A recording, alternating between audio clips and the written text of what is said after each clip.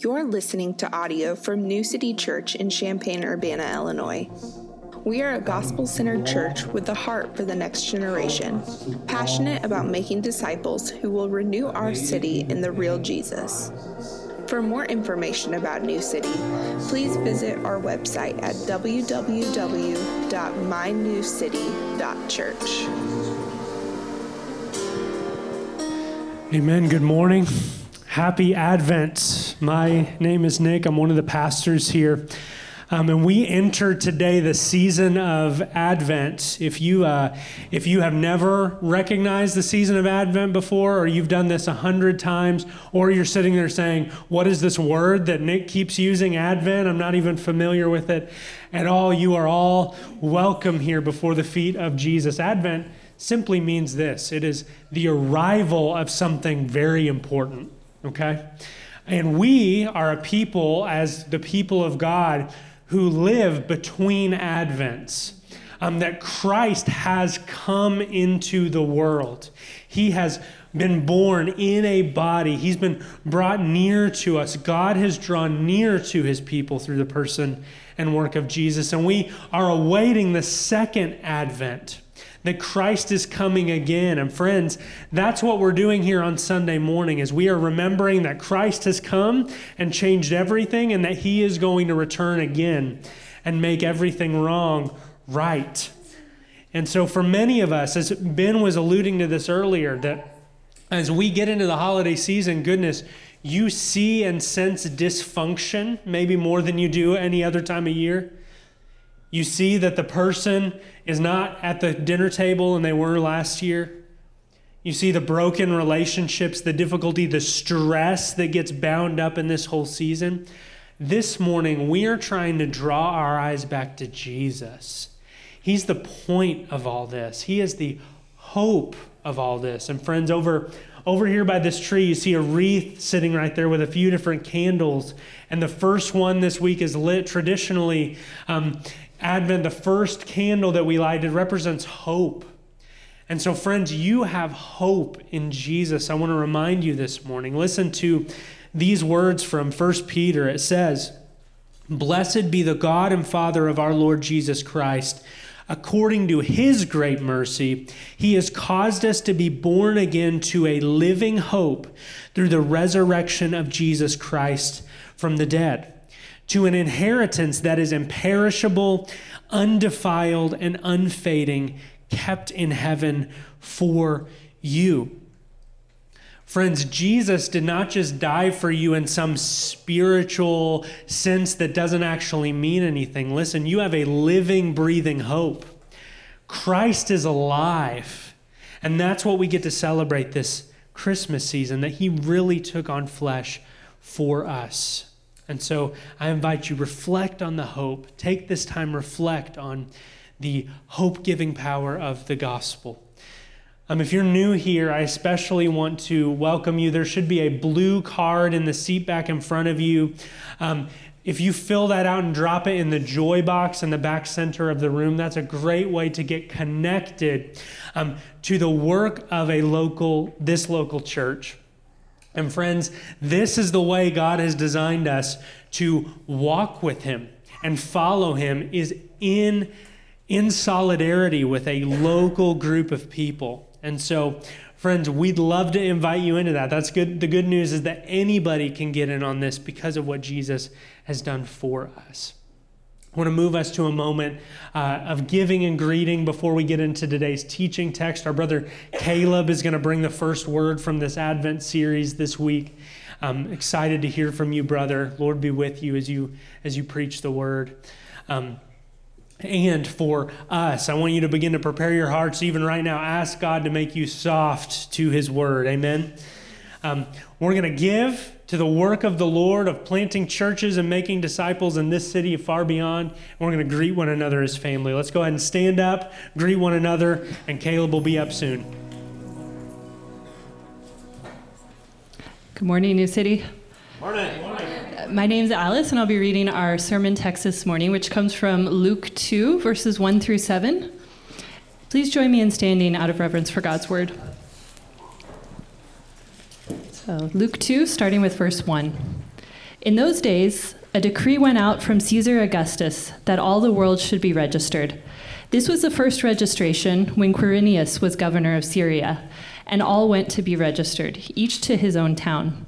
And Joseph also went up from Galilee, from the town of Nazareth to Judea, to the city of David, which is called Bethlehem, because he was of the house and lineage of David, to be registered with Mary, his betrothed, who was with child.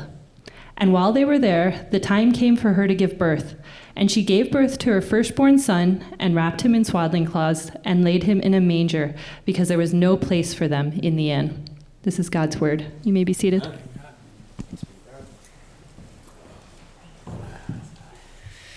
Amen. Thank you, Alice. Let's pray. Heavenly Father, we thank you for another day, another Sunday morning to be with God's people. What I pray now as we open your word, that you would give us right understanding. If we don't understand your word rightly, then we're wasting our time. So, Father, help us to understand what you are trying to communicate to us. And as we do that, Father, I pray that your Spirit would take the understanding and just drill it deep down into our hearts so that it would change us. Father, may there be fertile soil this morning on every human heart as we see the person of Jesus revealed in this text. We pray this in his name. Amen. Amen. Well, today begins our new sermon series on Advent. As we've already said, the word Advent just simply means arrival or coming. Obviously referring to the arrival of the Messiah. It's meant to lead us up to Christmas Day as we anticipate celebrating the birth of Christ together. Now, if you're like me, and maybe you are, maybe you're not as cynical as I am, but I have a love-hate relationship with the Christmas season. Maybe you're similar. On the one hand, I love Christmas. I do. I love the story of the birth of Jesus. I love the old hymns like, "O Holy Night," "O Come All You Faithful," "Hark the Herald Angels Sing." I mean, there's so many good Christmas hymns out there. I love gathering with family, eating good food, the lights, the trees, how society shuts down for a couple days because whether they realize it or not, they're acknowledging that Jesus was born of a virgin 2,000 years ago. There's so much to love and to celebrate about Christmas, right? But every year, more and more things I dislike about Christmas. All the distractions that come with it, right? The commercialization, the terrible movies, all the Santa Claus nonsense, the terrible music. I'm not talking about the old hymns that exalt Christ, but the secular, godless drivel like, "We wish you a Merry Christmas, we wish you silver bells, deck the halls with bells." I don't even know what the words are, right? There's so many, you just hear them, it's just noise, it's just background noise, right? And then, of course, the modern Christmas music that assaults our ears over and over like that Mariah Carey monstrosity that will go unnamed because once you say the name, it's like an earwig that just drills itself down into your brain and then lays eggs that hatch out every November and come torment you again and again, right? But we see this everywhere, right? It's like there's two different celebrations happening simultaneously. They're both called Christmas, but one has removed Christ from the picture. There are those who recognize Jesus as the Messiah, born of a virgin, introduced by angels, indwelt by the Holy Spirit, shrouded in mystery and majesty. And then there's the celebration that never extends past family, food, presents, and something called the Christmas spirit. Many in our culture actively go out of the way to avoid talking about Jesus or making any reference to him whatsoever, even though everyone in the world knows why Christmas exists. It's in the name of the holiday. So my purpose here today is to do everything I can to keep us from being distracted by the empty substitutes for for the Christmas season. If we miss Jesus, friends, we miss everything. And every year, at least for me, it becomes easier to miss Jesus. Our God is infinitely holy and wise and good. And even in these opening verses of Luke chapter 2, his holiness, his wisdom and goodness are revealed to us. But God never does things the way that we think he will. With God, things might look one way on the outside, but something much deeper, much greater, much more glorious is going on underneath. Sometimes this is called a paradox. So today, in these opening verses of Luke 2, I want us to meditate on 3 paradoxes that highlight the glory of the Christmas story. And my hope is that as we meditate on these truths, our hearts will soften, our love for Christ will increase, so that as we enter this Advent season, we won't miss him. We will love him more. The first paradox I want us to see in Luke 2, verses 1 through 7, is the historic and miraculous birth of Jesus. The historic and the miraculous birth. Look in verses 1 through 5. In those days, a decree went out from Caesar Augustus that all the world should be registered. This was the first registration when Quirinius was governor of Syria, and all went to be registered, each to his own town. And Joseph also went up from Galilee, from the town of Nazareth, to Judea, to the city of David, which is called Bethlehem, because he was of the house and lineage of David, to be registered with Mary, his betrothed, who was with child. What we see here is the historic and yet the miraculous birth. The birth of Jesus was grounded in history and historical facts, and yet it was miraculous. It took supernatural intervention. See, the Christian faith is not communicated to one man in secret on supposed golden tablets. No, here Luke tells us that Jesus was born in Bethlehem, a real city. You can go there today. And the reason he was born there is because the Roman emperor, Caesar Augustus, called for a census that required Jesus' parents to travel to Bethlehem from Nazareth, which is another real city. Jesus had a real biological mother and an adoptive father. They were real people who lived at a specific time in history. Joseph was a descendant of King David, who was a descendant of the tribe of Judah.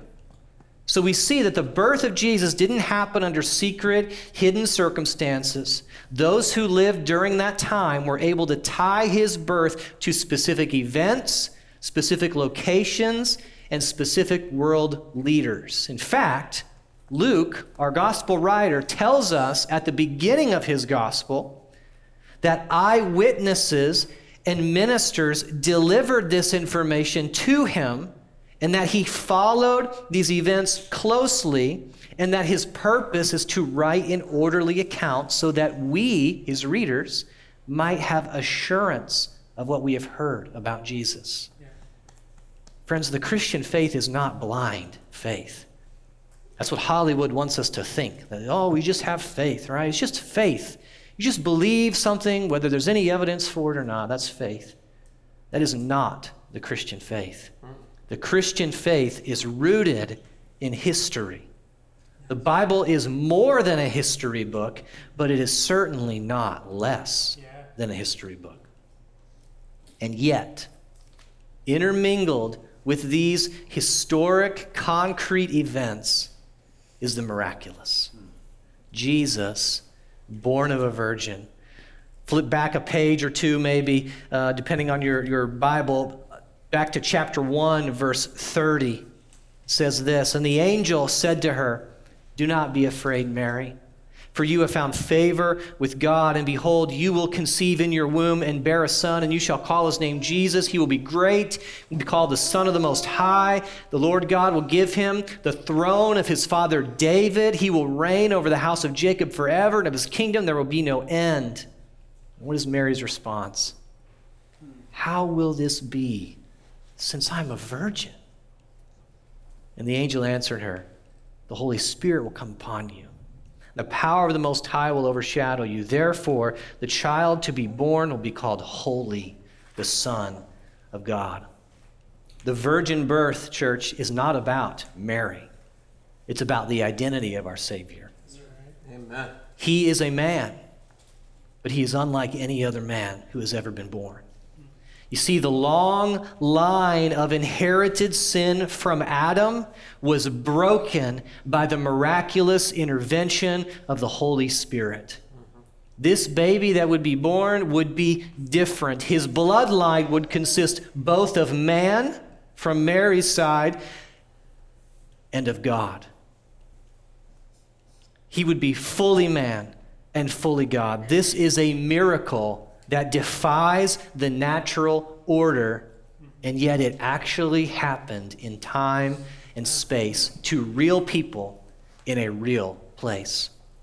You see, this baby born of God and man would grow up in a real place. He would work as a real carpenter. He would eat real food, make real friends, perform real miracles, heal real people. He would upset real leaders. He would be arrested by real soldiers, be beaten with real whips, crucified on a real cross, and buried in a real tomb. All that actually happened. It's historical fact. And 3 days later, his real physical body would walk out of that tomb. Amen. Never to die again. He would show himself to over 500 people, and then he would bodily ascend up into heaven where he now sits as king over all. And friends, anyone who turns from sin and trusts in his atoning death will have their sins really forgiven. For real. This is not wishful thinking. This is not abstract spirituality. This is not the power of positive thinking. It is sin canceled, debt erased, adopted into the family of God. It is a real thing. And it's real, and it's a supernatural work of God. You see, what's amazing about the Christian faith is it's not a blind faith. It does not defy reason. It is not illogical or inconsistent. It is a faith rooted in history, recorded by eyewitnesses during the lifetimes of other eyewitnesses. And yet, it consists of supernatural events that took place in time and space. Friends, we have confidence this morning that Jesus is Lord because we have the historical record. But we can also know him personally because any one of you who confesses him as Lord can be saved right now, today. The second paradox we see in this text is both the planned and the prophesied location. The planned and the prophesied. When I say the planned, I mean planned by man. The planned and the prophesied location. Proverbs 16 says, in his heart a man plans his way, but the Lord determines his steps. That's what I mean. The man plans his way, but the Lord is really the one in charge. This is what we see in our text. The location of the birth of Christ was brought about by normal, providential circumstances, and yet it happened exactly as the prophets foretold. We're told that Jesus was born in Bethlehem, right? The city of David.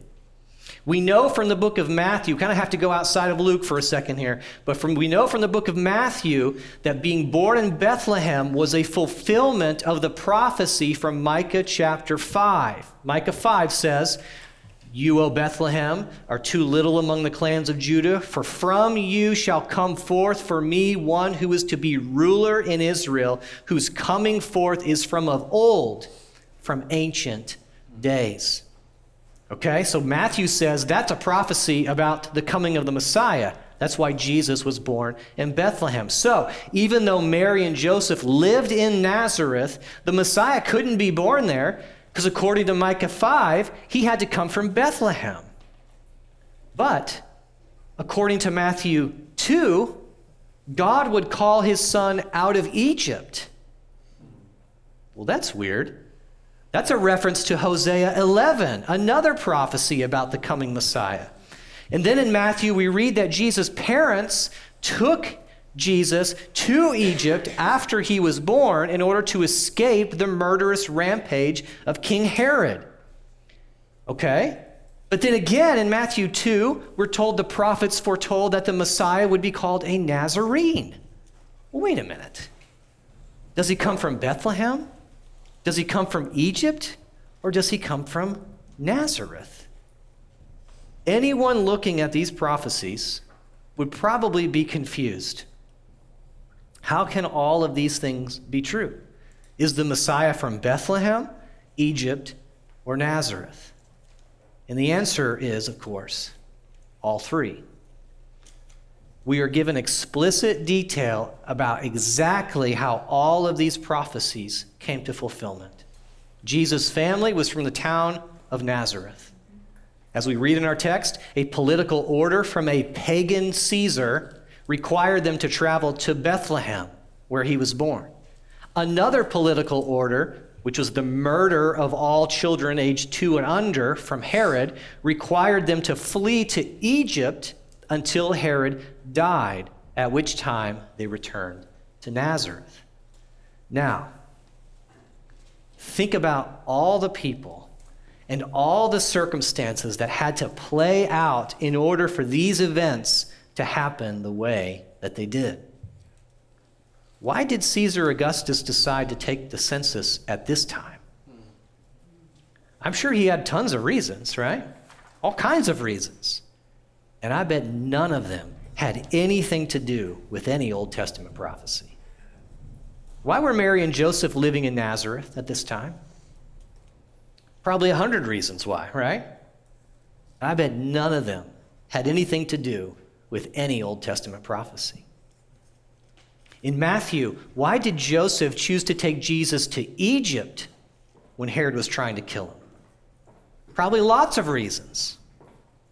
Probably none of them had anything to do with fulfilling Old Testament prophecy. And on top of all of this, remember that the Jewish people were not in charge during this time. They were under Roman rule. They were being ruled by oppressors and tyrants who regularly persecuted God's people and had no interest in the coming Messiah. Now let me ask you a question.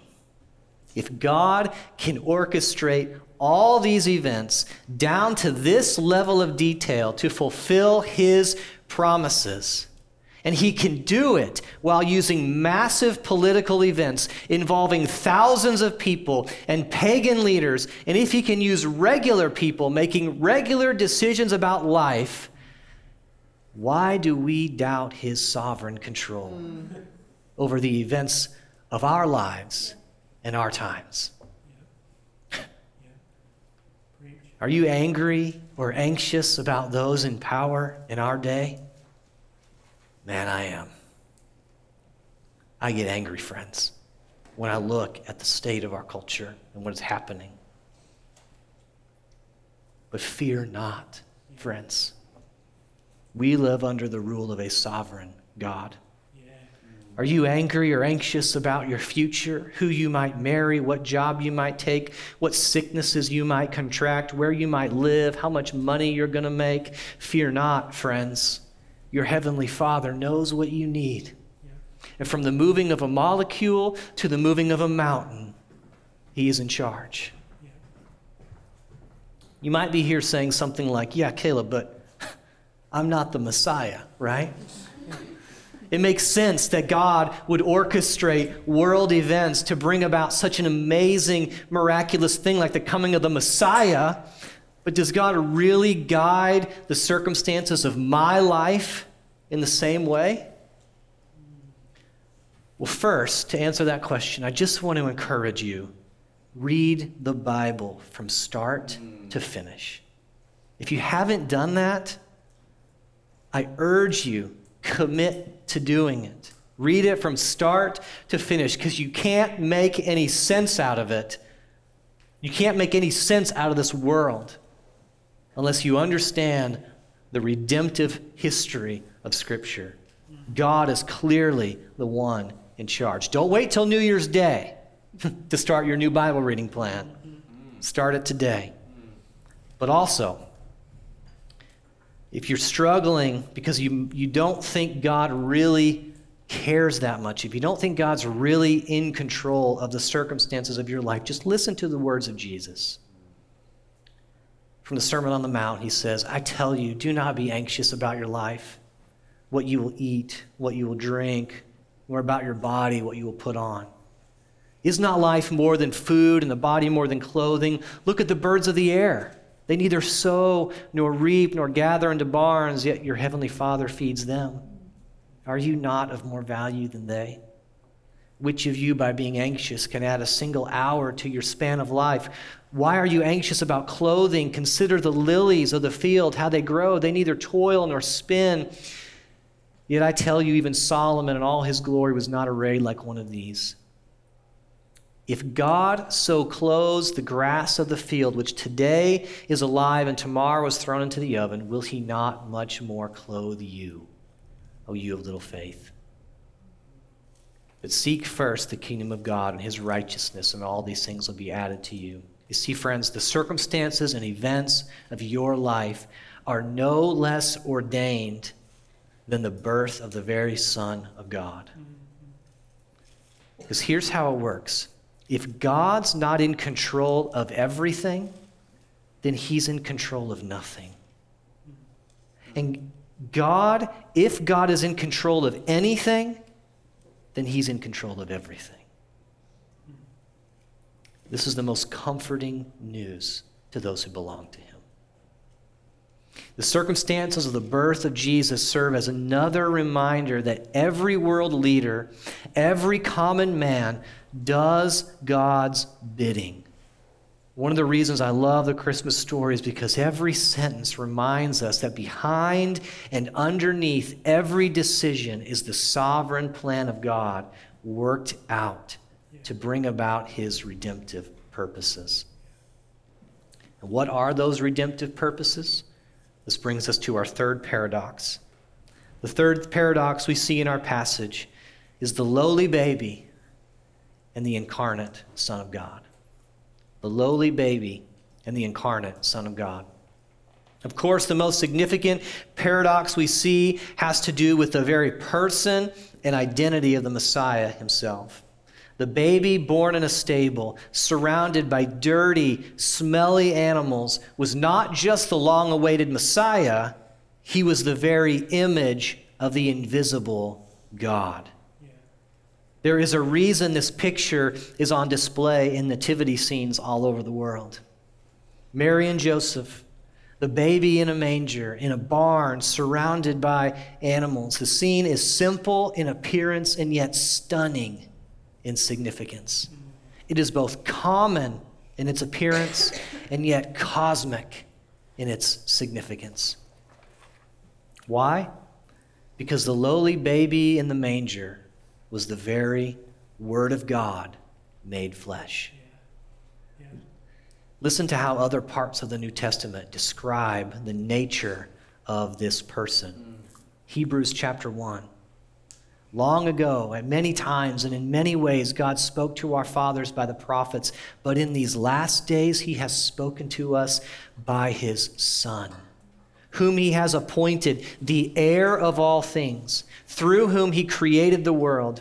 He, this is Jesus, is the radiance of the glory of God and the exact imprint of his nature. He upholds the universe by the word of his power. After making purifications for sins, he sat down at the right hand of the Majesty on high, having become as much superior to angels as the name he has inherited is more excellent than theirs.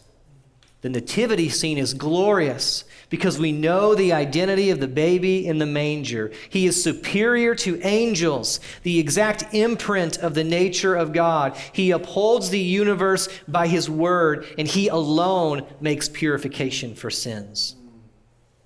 Colossians 1 describes this baby this way. He is the image of the invisible God, the firstborn of all creation. By him, all things were created in heaven and on earth, visible and invisible. All things were created through him and for him. He is before all things. In him, all things hold together. He is the head of the body, the church. In him, all the fullness of God was pleased to dwell. Colossians 2, for in him, the whole fullness of deity dwells bodily. This is amazing, friends. This is the Word of God made flesh. God himself taking on human form, born of a virgin. Philippians 2, we already read earlier. At the name of Jesus, every knee should bow in heaven, on earth, and under the earth, and every tongue confess that Jesus Christ is Lord, to the glory of God the Father. You see, Jesus was born into the lowliest of circumstances, and yet he was the king of the entire universe. What does this mean for us? This should put our own hearts in check this morning. You see, the Christmas scene, the nativity scene, reminds us that in the kingdom of God, humility comes before glory. Humility comes before glory. In the kingdom of God, the first will be last, and the last will be first. In the kingdom of God, God opposes the proud, but gives grace to the humble. Humble yourself before the Lord, and in due time, he will exalt you. This is how things work in his kingdom. Friends, are you seeking glory for yourself today?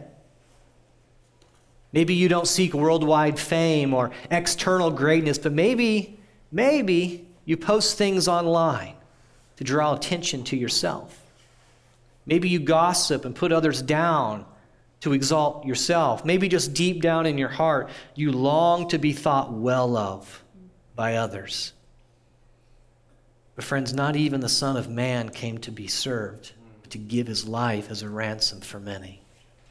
Humility comes before glory. The Christmas story is glorious because nothing is as it seems. The glorious one is shrouded in mystery. The King of Kings is clothed in poverty. The Prince of Peace is born into a world of conflict and pain. The most powerful man to ever walk the earth was born in a barn because no better room could be found for him. One commentator describes it this way: the contrast between the birth's commonness and the child's greatness could not be greater. The promised one of God enters creation among the creation. The profane decree of a census has put the child in the promised city of messianic origin because God is quietly at work, and a stable is the Messiah's first throne room. Things are not as they seem, friends. Christmas is glorious because Jesus is glorious. God puts his Son on display in ways that confound us. We would never do it this way, would we? And that's what makes it all the more profound. What does all this have to do with us today? There's three things I want to leave us with. When we meditate on the circumstances of the birth of Jesus, we see, first, God is always at work. God is always at work. No matter how mundane or ordinary our circumstances may seem, this means there's no such thing as a meaningless moment, friends. Every moment is ordained. Every moment is meant for God's purposes. There's never a meaningless moment. There's never a meaningless word or a meaningless job or task. Do everything you do with purpose because God is using you to accomplish his plans on earth. That's first. God is always at work. Number two, God keeps his promises often in ways we will never expect. We don't see it because we don't see everything. God keeps his promises in ways we never expect. This is meant to silence our pride and exalt the wisdom of our great God. Is your life difficult today? Are the circumstances of your life less than what you had hoped? Do not fear, friends. You are not forgotten. God has promised to never leave you or forsake you. We see the outward appearance, but God sees everything. So that's two. He keeps his promises in ways we will never expect. And number three, finally, look to Jesus today. We don't worship Jesus today as that lowly baby. He grew up. Yeah. We know the story. We read the story of Jesus in the manger, and we see the glory revealed there. But Jesus, friends, right now is resurrected from the dead. He has ascended into heaven, and he sits as ruler and king over the entire universe. Look to him today. Humble yourself before him. Turn from your sin and trust in him. You see, the humble find forgiveness and glory, but the arrogant are cast out. Those whose hearts are soft acknowledge their need for forgiveness, and they find grace in their time of need. Friends, don't miss Jesus this year. Look at this book. Marvel at the God who entered this broken world to make all things new. Let's pray.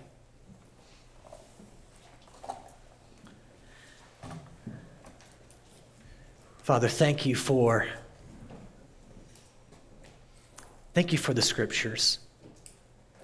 I love your word. Because I'm not creative enough, I'm not clever enough to convince people to believe your words. There is so much power in your word. So Lord, I pray that now, by your Spirit, you would penetrate hearts, soften hearts. I pray that something we heard or something we saw in your word today would bring about new behaviors, new habits, a new love for Jesus, that we would be changed from one degree of glory to another. May the impact that New City has in this community last for generations, because we trust you in your word. We pray these things in Christ's name. Amen. We're going to enter now into a time of response. We never want to hear God's word and fail to respond in some way. In New City, we do this in three ways. First, we reflect on what we've heard. Maybe you've heard something today that has stuck with you. You can't get it out of your mind. Maybe it's a truth from God's word or whatever. Reflect on that. We're going to take some time and just silently reflect on the things that we've heard today. Next, we're going to remember. This is a time where we obey what the scripture tells us about the Lord's Supper. We're going to observe the Lord's Supper together. We have baskets up front and in the back where you can, after a time of short reflection, come forward, take the elements, the wafer and the cup whenever you are ready. And then last, we're going to rehearse. This is a time where we sing. What are we rehearsing for? We're rehearsing for the day where we will do this in the presence of God for all time. See, friends, one day when Christ returns at the second advent, he's going to make all things new.